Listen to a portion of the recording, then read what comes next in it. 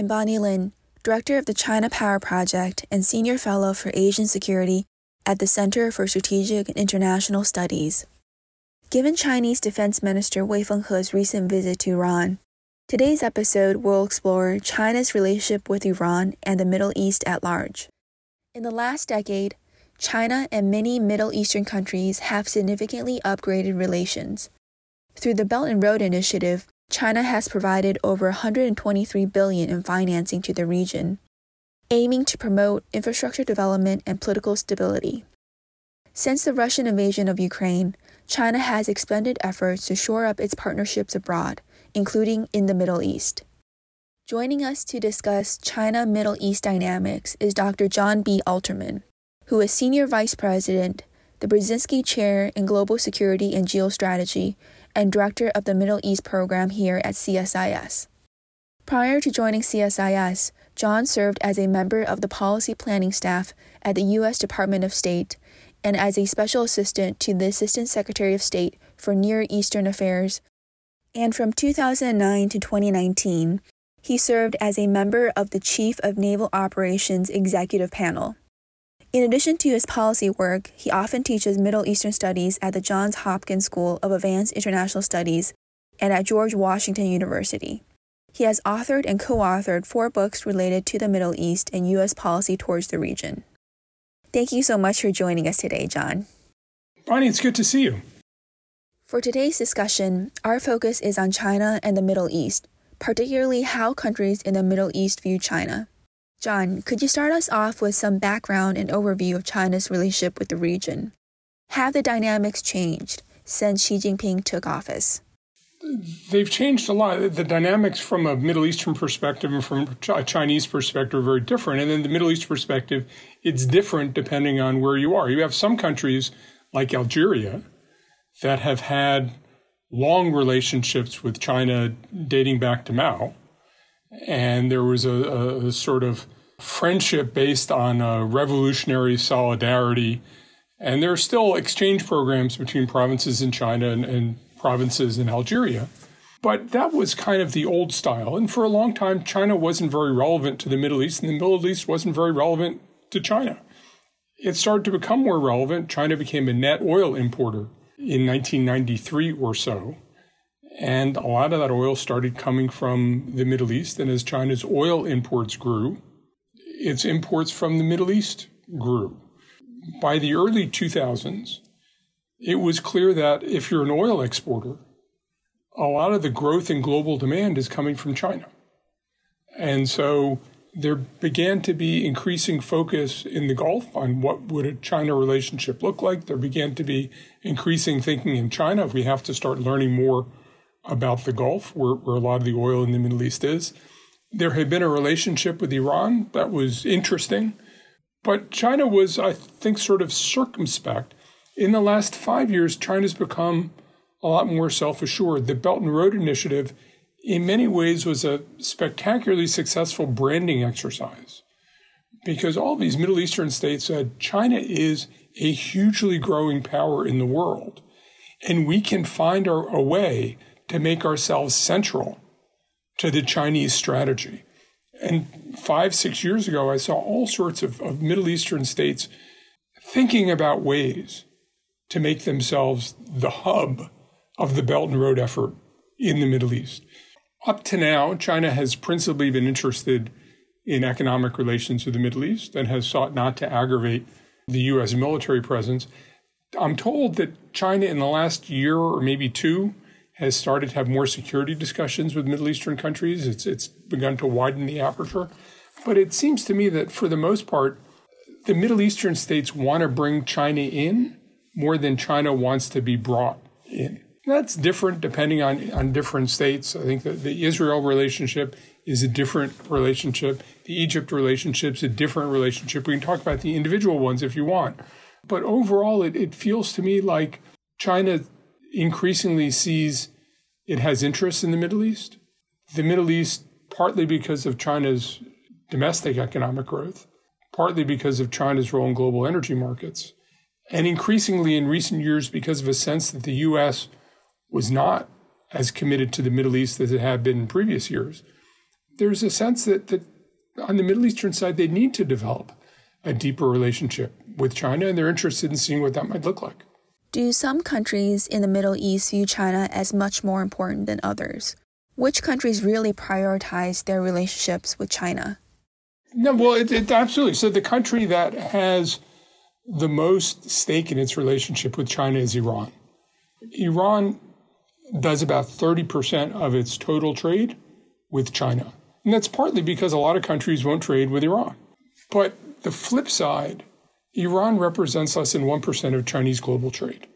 And so you have this incredible disparity where Iran is deeply, deeply reliant on China, but China in no way is reliant on Iran. And that creates, I think, a situation which I'm happy to explore with you a little bit, where I think China uses Iran more than Iran is able to use China.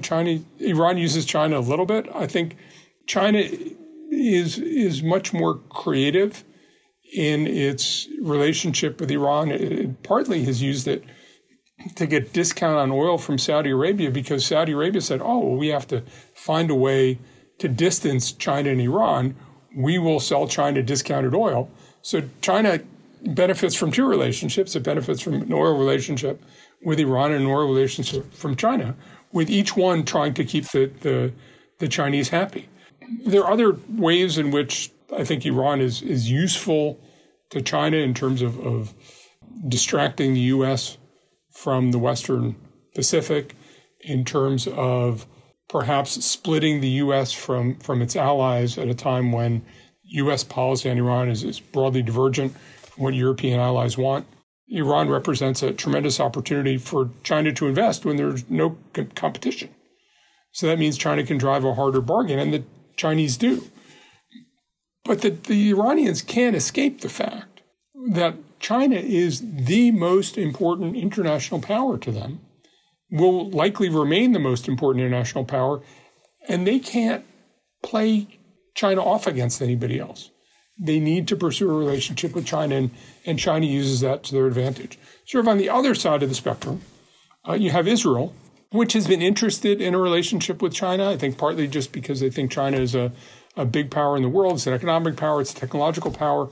But Israel's very concerned about alienating the United States. And there was a while, about 4 years ago, when Israel said, we got this. We don't really need a formal process. We understand technology well. We understand if the Chinese are trying to do some surveillance or implant things, we have really good technology people. You don't have to worry about China using investments in Israel to advance its intelligence gathering on U.S. troop movements or anything like that. Israel's become a lot more circumspect about its China relationship. It's become a lot more circumspect about the impact that its China relationship will have in its U.S. relationship. And Israelis are quick to assure Americans that the United States is the principal great power relationship for Israel. There's no other power that comes close. And if there's anything that puts the two in competition, Israel knows that its real friendship is with the United States and not with China. I think other countries like Egypt have a long relationship with the United States. They're interested in exploring a relationship with China, partly because they think they can get things from China, partly because they want the United States to be a little bit jealous and they like to play one side off against the other. Some of the Gulf states say, look, it's just business. I mean, if you look at where energy demand growth is coming from, it's coming from China. If you look at where our imports are growing, I mean, the United States is not a net oil importer anymore, but China is. And I think for a lot of the Gulf states, you'd be crazy not to explore deeper economic relationships with China. The other piece of this, and it's important, is a huge amount of Chinese trade goes through the Middle East. About 60% of China's trade with Europe, Africa, and the Middle East goes through the UAE. A lot of Chinese trade with Europe goes through the Suez Canal. So as China thinks about how it's going to trade with the world, having relationships in the Middle East, now what kind of military footprint it should have for those relationships is a problem. And the Chinese government definitely sees the United States as the preponderant military power in the Middle East, and they have no interest in displacing the United States as the preponderant military power. But that also means the U.S. could cut China off from the Middle East, which is a source of vulnerability. So it's a bit of discomfort, but I think China is trying to have a different kind of relationship with the region. I think China is looking for the admiration of the region for the Chinese economic experience, and by the way, the Chinese political experience as well. And they'll leave the United States to making good friends and hostile enemies and everything else, and they'll just try to do business with whoever they can do business with. John, I want to follow up on a point that you made earlier in terms of China seeking more of a security role in the region, and also the point that you made that the United States is less involved in the region. Are Middle Eastern countries looking to China to provide a greater security role, or is the relationship, as you characterize it, mainly about economics? Yeah, I mean, there are some things. China sells armed drones the U.S. won't sell.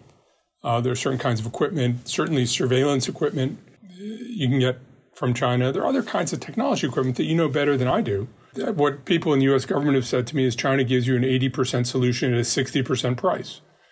And so for a lot of governments, that's attractive. The U.S. goes through this whole process and technology assessments and approvals, and it can take a very long time on the military side and also on the technology side.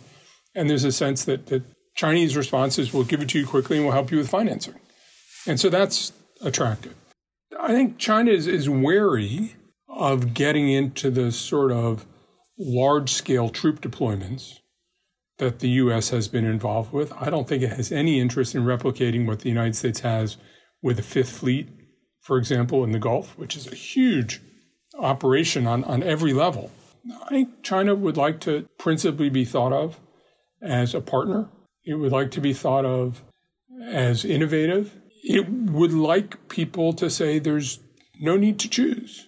You don't have to choose between the U.S. and China. You can do both. And I think in some ways we've seen that in the aftermath of Russia's invasion of Ukraine.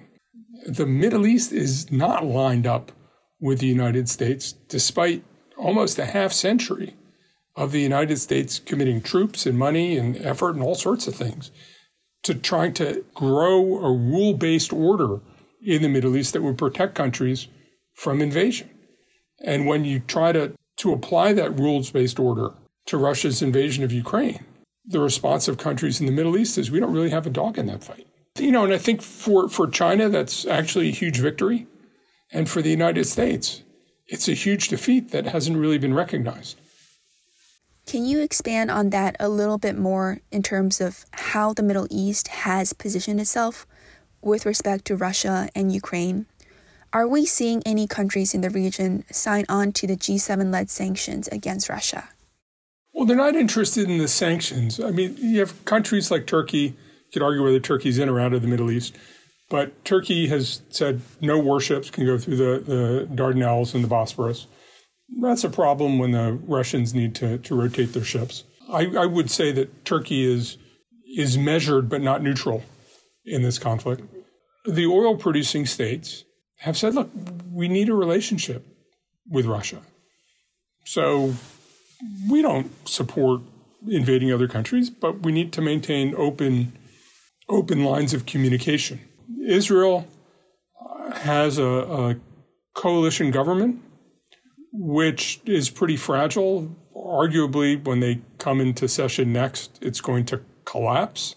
And you have the foreign minister being much more critical of Russia than the prime minister is willing to be. If the government collapses, then the foreign minister becomes the prime minister until elections are held. So I think Israel is in a sort of betwixt and between situation. But it's more common to have a situation like you have in Egypt, which has seen prices for important commodities like wheat skyrocket because of this conflict. They have strong relationships with Russia for a nuclear plant, arms deals, other kinds of things, strong historic relationships with the United States, an effort to build relationship with China. And they say, how can we choose? Just, we're trying to feed our people. We shouldn't be put in that impossible situation. And as I say, from an American perspective, I think given what the way the U.S. has tried to invest in the Middle East, that's not the outcome Americans would have expected. Now, you can give any number of justifications that the Iraq War wasn't actually legal, that the U.S. has never cared about legality when it comes to the Arab-Israeli conflict. I mean, you could justify a lack of interest in supporting a U.S.-led rules-based order in the Middle East. But I think from a U.S. perspective, the U.S. really was trying to create that rules-based order and was investing in rules-based order. And the beneficiaries of those investments say, when the elephants fight, the grass gets trampled. Don't be fighting. Don't get us involved. Given this regional dynamic, from your perspective, do you see this as an opportunity for China to potentially increase its influence in the region, particularly building on Russia's influence in the region? Has the United States, for example, communicated any form of disappointment to our Middle Eastern allies and partners about their positions? Well, there's a lot of disappointment that's being communicated between the U.S. and its partners and allies in the Middle East. They've been disappointed with the U.S. The U.S. has been disappointed with them. Unclear where all of that goes. But I think that the bottom line is the Middle East an obviously pro-American region? You could argue 20 years ago, the evidence was pointing very much to the Middle East being a pro-American region. And, around the year 2000, every country in the Middle East had a close relationship with the United States or was seeking a closer relationship with the United States. I don't think you see that. I don't think you see the United States seeking a closer relationship with every country in the Middle East. They say the perception in the region is the U.S. is trying to find a way to wriggle out of the region. The U.S. is looking, as the White House has said many times, looking to right-size American commitments with the resources that it can put toward it. I think a lot of countries in the region are saying, well, how do we balance our interests? There's a certain interest in hedging against American abandonment. And China certainly doesn't replace the United States. China doesn't, no country or collection of countries can replace the United States. But there is a sense that a different balance with the United States is beneficial. And I think there is a broader sense that the Chinese logic, that you don't pick sides, you work with all sides, is the dominant logic in the region, to the disappointment of Americans who, nurtured on the experience of the Cold War in Europe, thought, yes, it's all about choosing sides. Are you on the blue team or the red team? And I think what we're seeing in the Middle East and elsewhere is we don't have a team. Are you seeing, since Russia's invasion of Ukraine, a change in regional perceptions, potentially more positive perception of China, since China, like Egypt, has tried to stake out a position in the Ukraine conflict and portray itself as not taking a side? I don't think Chinese soft power has been enhanced. I don't think U.S. soft power has been diminished. If anything, Russian soft power has been diminished, partly because Russia gained a positive impression from the way it really tilted the balance in the Syria war. And Russia, with fewer than 5,000 troops and 24 fixed-wing aircraft, saved the Assad government. I mean, that was, and people came from all over the world to look at Russian equipment and how Russia operated. I think Russia came out of Syria with a really enhanced position, in a sense that Russia is a serious military that's worth paying attention to. And the way the military has acquitted itself in Ukraine, a lot of the bloom is off the Russian military. But I'm not sure that it's accrued to either the United States or China. I think there's more of a sense that of realism about Russia. And I think if you look at Russia in the Middle East, China's had a lot of attractiveness that it's offered the Middle East. There's the Chinese growth story. There's government's interest in dealing with China. China does things quickly. It does things cheaply. It is a model of how you can have economic transformation without social and political change. There's a lot of interest in the Chinese experience in getting away from the American insistence that if you want economic transformation, it requires social and political transformation to go along with it. But, where that actually goes for how much people are favorably disposed to anybody, I think it's kind of in a stalled pattern. Let me switch gears a bit and follow up on one recent Chinese activity. A couple weeks ago, we saw Chinese Defense Minister Wei Fenghe travel to Iran and meet with the Iranian president, and the two sides discussed elevating their military cooperation. Wei said that the Chinese military is willing to maintain strategic communication with Iran, make good use of the cooperation mechanisms, and boost pragmatic collaboration, so as to lift bilateral military ties to a higher level. How do you interpret Wei's visit to Iran? How much does his visit build on the 25-year agreement the two countries signed in 2021? Is this visit, in your perspective, an important milestone in their bilateral relationship? From what I know about it, it's not that important a milestone. The 25-year agreement remains a secret agreement. I think the Chinese use it partly as a signal for the United States. They let the Iranians have it as a signal. In point of fact, when push came to shove, China, I don't think, was that helpful to Iran in the JCPOA negotiations in Vienna. I think the underlying reality is China is happy to use Iran to tweak the United States, to send signals to the United States. But when it comes to the idea of, is China really willing to take a bullet on behalf of the Iranians? I think the answer is absolutely not. Absolutely not.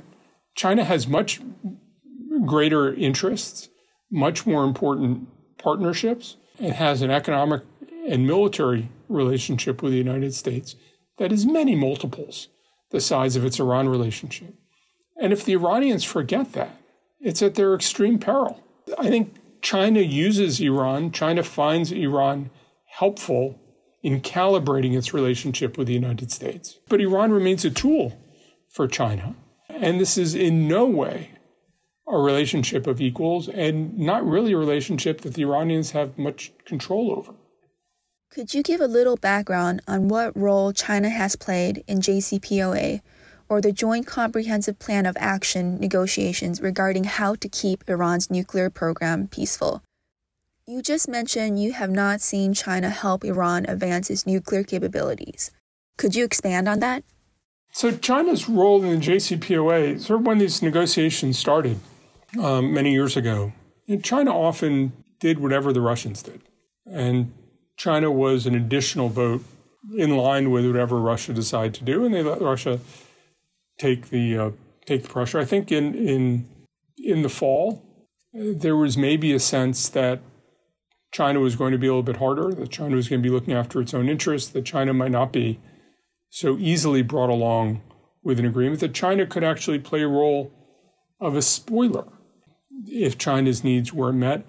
I haven't heard that in the last few months when negotiations almost broke down after the Russian invasion of Ukraine. It was Russia that seemed to be holding things at peril rather than China. And it feels to me like in the last 3 or 4 months, China's decided that this just isn't an issue that they want to expend capital on, because expending capital would create costs with the United States in the bilateral relationship. And again, I think the Chinese interest in taking a bullet for the Iranians is very, very low. So I think they were sort of exploring it for their own reasons. I think they decided not to pursue it. It's sometimes useful for there to be Iranian-U.S. tensions for China. But the idea of spending resources to help Iran seems to me to be pretty far from the way that the Chinese leadership thinks about the world. Let me also add a little bit here. At least from a Chinese perspective, U.S.-China relations are not going too well. So even if China were to spend some political capital helping Iran, I'm not sure it would significantly worsen U.S.-China relations. But perhaps part of China's calculation is also, how does upsetting the JCPOA or stopping these discussions from going forward undermine China's larger relationship with the Middle East, as well as China's interest in stability in the region? Yeah, certainly there's a Saudi cost to it. There's an Emirati cost to it. They get more oil from Saudi Arabia than they do from Iran. And when you add the UAE onto it, it's even more, and Oman is more. So you have a number of countries in the region, and Iran is a smaller fraction than these other countries combined. And that's partly because the other countries wanted to ensure that Iran was not the number one supplier. Again, I think there's a certain calculation behind the Chinese approach to the region, which has not been the way the U.S. has approached the region. The U.S. has tried to approach the region in terms of these long-term relationships and security and comfort and all those kinds of things. And as we've seen in the Ukraine crisis, the region doesn't necessarily feel a necessity to reciprocate all the time. I think China has managed, partly because people's expectations for the future role of China are so high and their expectations for the future role of the U.S. are so low, that China's managed to derive benefit from keeping everybody on their toes, keeping everybody a little bit insecure. The U.S. incurs costs by keeping people a little bit insecure. China accrues benefit. But if you think about it as, stock options, the fact that everybody expects China to have a larger role in the future means people will go long on China. And the fact that everybody expects the U.S. to not play as significant a role in the future means everybody wants to go short on the United States. The reality of the situation is the United States has by far more assets to play with in the Middle East than China does, in terms of diplomacy, in terms of security, in terms of weapon sales, on a wide range of levels, and in terms of culturally, educationally. People in the Middle East aren't flocking to go to Chinese universities. Some are going to Chinese universities, and some are learning Chinese. But the number, in comparison to those who want to go to Western universities, there's no comparison. There's no Chinese equivalent to getting a Harvard degree in the Middle East. And I think one of the strange phenomena is that everybody seems to be involved in this options trading game of going long on China and short on the United States. But it obscures the reality, which the Chinese are well aware of, that the United States is the preponderant power in the Middle East and will be the preponderant power for the foreseeable future. And China is a changing power, but it's not one that's going to displace the United States. Another point to add to that is that it's not guaranteed that China's current growth and power trajectory will continue. The folks that are betting that China's stock will grow over time, that bet is not without risk and uncertainty. There are two things that people don't talk a lot about in the Middle East.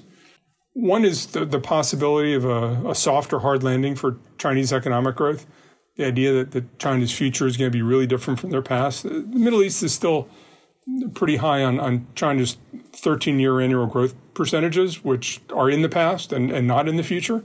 But I think that there is this strong belief in the Chinese economic miracle. And I've been trying to have conversations with people in the Middle East about what the energy transition looks like and how different great powers may have different attitudes toward the energy transition. What are the broader social and political changes that come along with the energy transition? And there's not a lot of interest in discussing those issues either. I did speak to a Gulf foreign minister about it, and he sort of looked at me and he smiled and said, I wonder if Iran thinks at all about the geopolitical consequences of the energy transition. But I think there is an important conversation to be had about what the energy transition will look like, how it will change the way the world relates to the Middle East and the Middle East relates to the world. And will China's trajectory in that be the same as the United States, different from the United States? I think that's tremendously consequential geopolitically, and nobody's thinking about it. John, I think what you're saying is that people are not sufficiently considering how future China-Middle East relations could vary based on changes in important factors like how China thinks about energy and how China's economic growth could slow in the coming years. As we consider these potential alternative scenarios or trajectories, how do you see the future of China's relations with the Middle East? I think there are a lot of variables. As you say, one is the energy mix. One is how interested these countries are in relationships with China and what they're willing to do for China. I think China is going to be very selective in who it engages with and under what terms. I know it's controversial to talk about debt traps and things like that, but I could imagine a range of attitudes toward engagement with China, Chinese financing, things like that. Partly it depends on what the United States does and what people think the United States will do. But to me, the recipe in the Middle East more broadly is for both more volatility and more heterogeneity. That is, I think you'll see different countries trying different things, different mixes, different levels of success, different levels of governance, different skills of governance. I'm sure when you've spoken to Chinese experts about the Middle East, they see the Middle East as an area of uncertainty. It's an area of danger, an area where the United States is a preponderant power. I've not detected a lot of enthusiasm about deep Chinese engagements in the Middle East. And depending on how we proceed on the energy transition, I could see some of that manifesting itself with China being much less interested in the Middle East in 10 years than it is now. So looking forward, what worries you the most in terms of Chinese developments in the region? The thing that most bothers me is the U.S. approach to growing Chinese influence is the United States has to counter everything China does by doing bigger and better. And, there's no sense of prioritization. There's no sense of nuance. We can spend ourselves silly trying to beat China at everything. And it seems to me we have to be more selective, both in terms of sectors, in terms of countries that we care about. We need to be more willing to calculate the balance of pluses and minuses in a relationship. We have to be willing to decide what we absolutely need to frustrate, what we'd actually like to encourage, and what we're indifferent to. And we're not good at that. We still see the world through this Cold War prism of choose sides. And I don't think that world is coming back. I think it, in some ways, doesn't give us credit for the power and influence that we have. But it also commits us to operating frantically to do everything we do and everything they do better than they do it. And we can sort of whip ourselves into a frenzy without really getting ahead. And it seems to me that of the things we should be learning from China in the Middle East, one of them is, sitting back and thinking about what really matters. It's not so much a luxury as a necessity.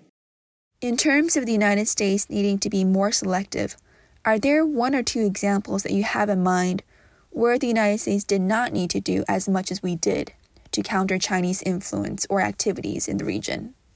A lot of what we've done to counter China has not been public, so it's hard to say. There certainly was a lot of concern about the Chinese effort to build a military facility in Abu Dhabi.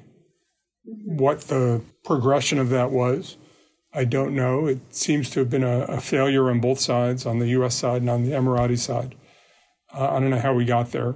There have been a number of things with Israel, which have gone through several iterations. I'm not saying we shouldn't object to any of those things. I'm not sure when in the process we objected to them. But it does feel to me like there are some pieces of Chinese engagement which actually can be in the U.S. interest, right, in terms of economic development and things like that. And we shouldn't be concerned about it. We should be welcoming it because the United States' interest is in a more prosperous Middle East. If you look at the Middle East as a place where economies are potentially going to fall apart, they're not going to be able to create jobs for all their young people coming to the job market. That's not a good look for the United States. It's not a good look for U.S. allies and partners in Europe. That's a real problem. I think we have a broader interest in trying to encourage the prosperity and viability of the region. So in the interest of time, I'd like to ask you one final question to wrap up this podcast. Do you have any additional recommendations for the U.S. government when it comes to Chinese activities in the Middle East, in addition to being more selective and not needing to counter every Chinese move in the region? I don't think we appreciate our advantages enough. I think we're getting a little frantic trying to counter the Chinese, and we're not doing what we should do to strengthen what are already our strengths. I think the Chinese are very aware of what our strengths are. I think the regional governments are aware of our strengths. But we sort of aren't aware of our strengths, and we keep beating ourselves up about what we can't do, won't do, shouldn't do, all those things. I think there are positive things we can do which would advance our interests, which play to our strengths, which we need to accentuate, but we have to be thinking more strategically about what we're trying to do and what we bring to the table and how much influence we have by virtue of the investments we've made, by virtue of the model we represent, by virtue of our economic, military, political, diplomatic, intelligence strength. I think one of the things, and I'm sure you appreciate this, many of your listeners appreciate it, Americans systematically don't understand how much different we are than every country in the world in terms of power. We have a lot of people. We have a lot of money.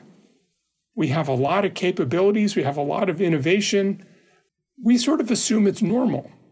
And I think we end up that sense that we're in a near-term rivalry with everybody isn't helping our strategy. I'm not saying we should rest on our laurels, but let's be accurate about just how much we bring to the table. And don't be embarrassed about it, but let's be fair-minded about what we have to offer, our willingness to offer it freely, and how we can do so in a way that advances American interests. So this relates to your earlier point. Perhaps the regional perception that China's stock is on the rise is partially our doing. We are portraying China to be more powerful than China actually is, and that is also impacting how the region is assessing U.S. power versus Chinese power. That's exactly right. Thank you very much for joining us, John. This is a fascinating discussion. Bonnie, it's great to join you. Thank you.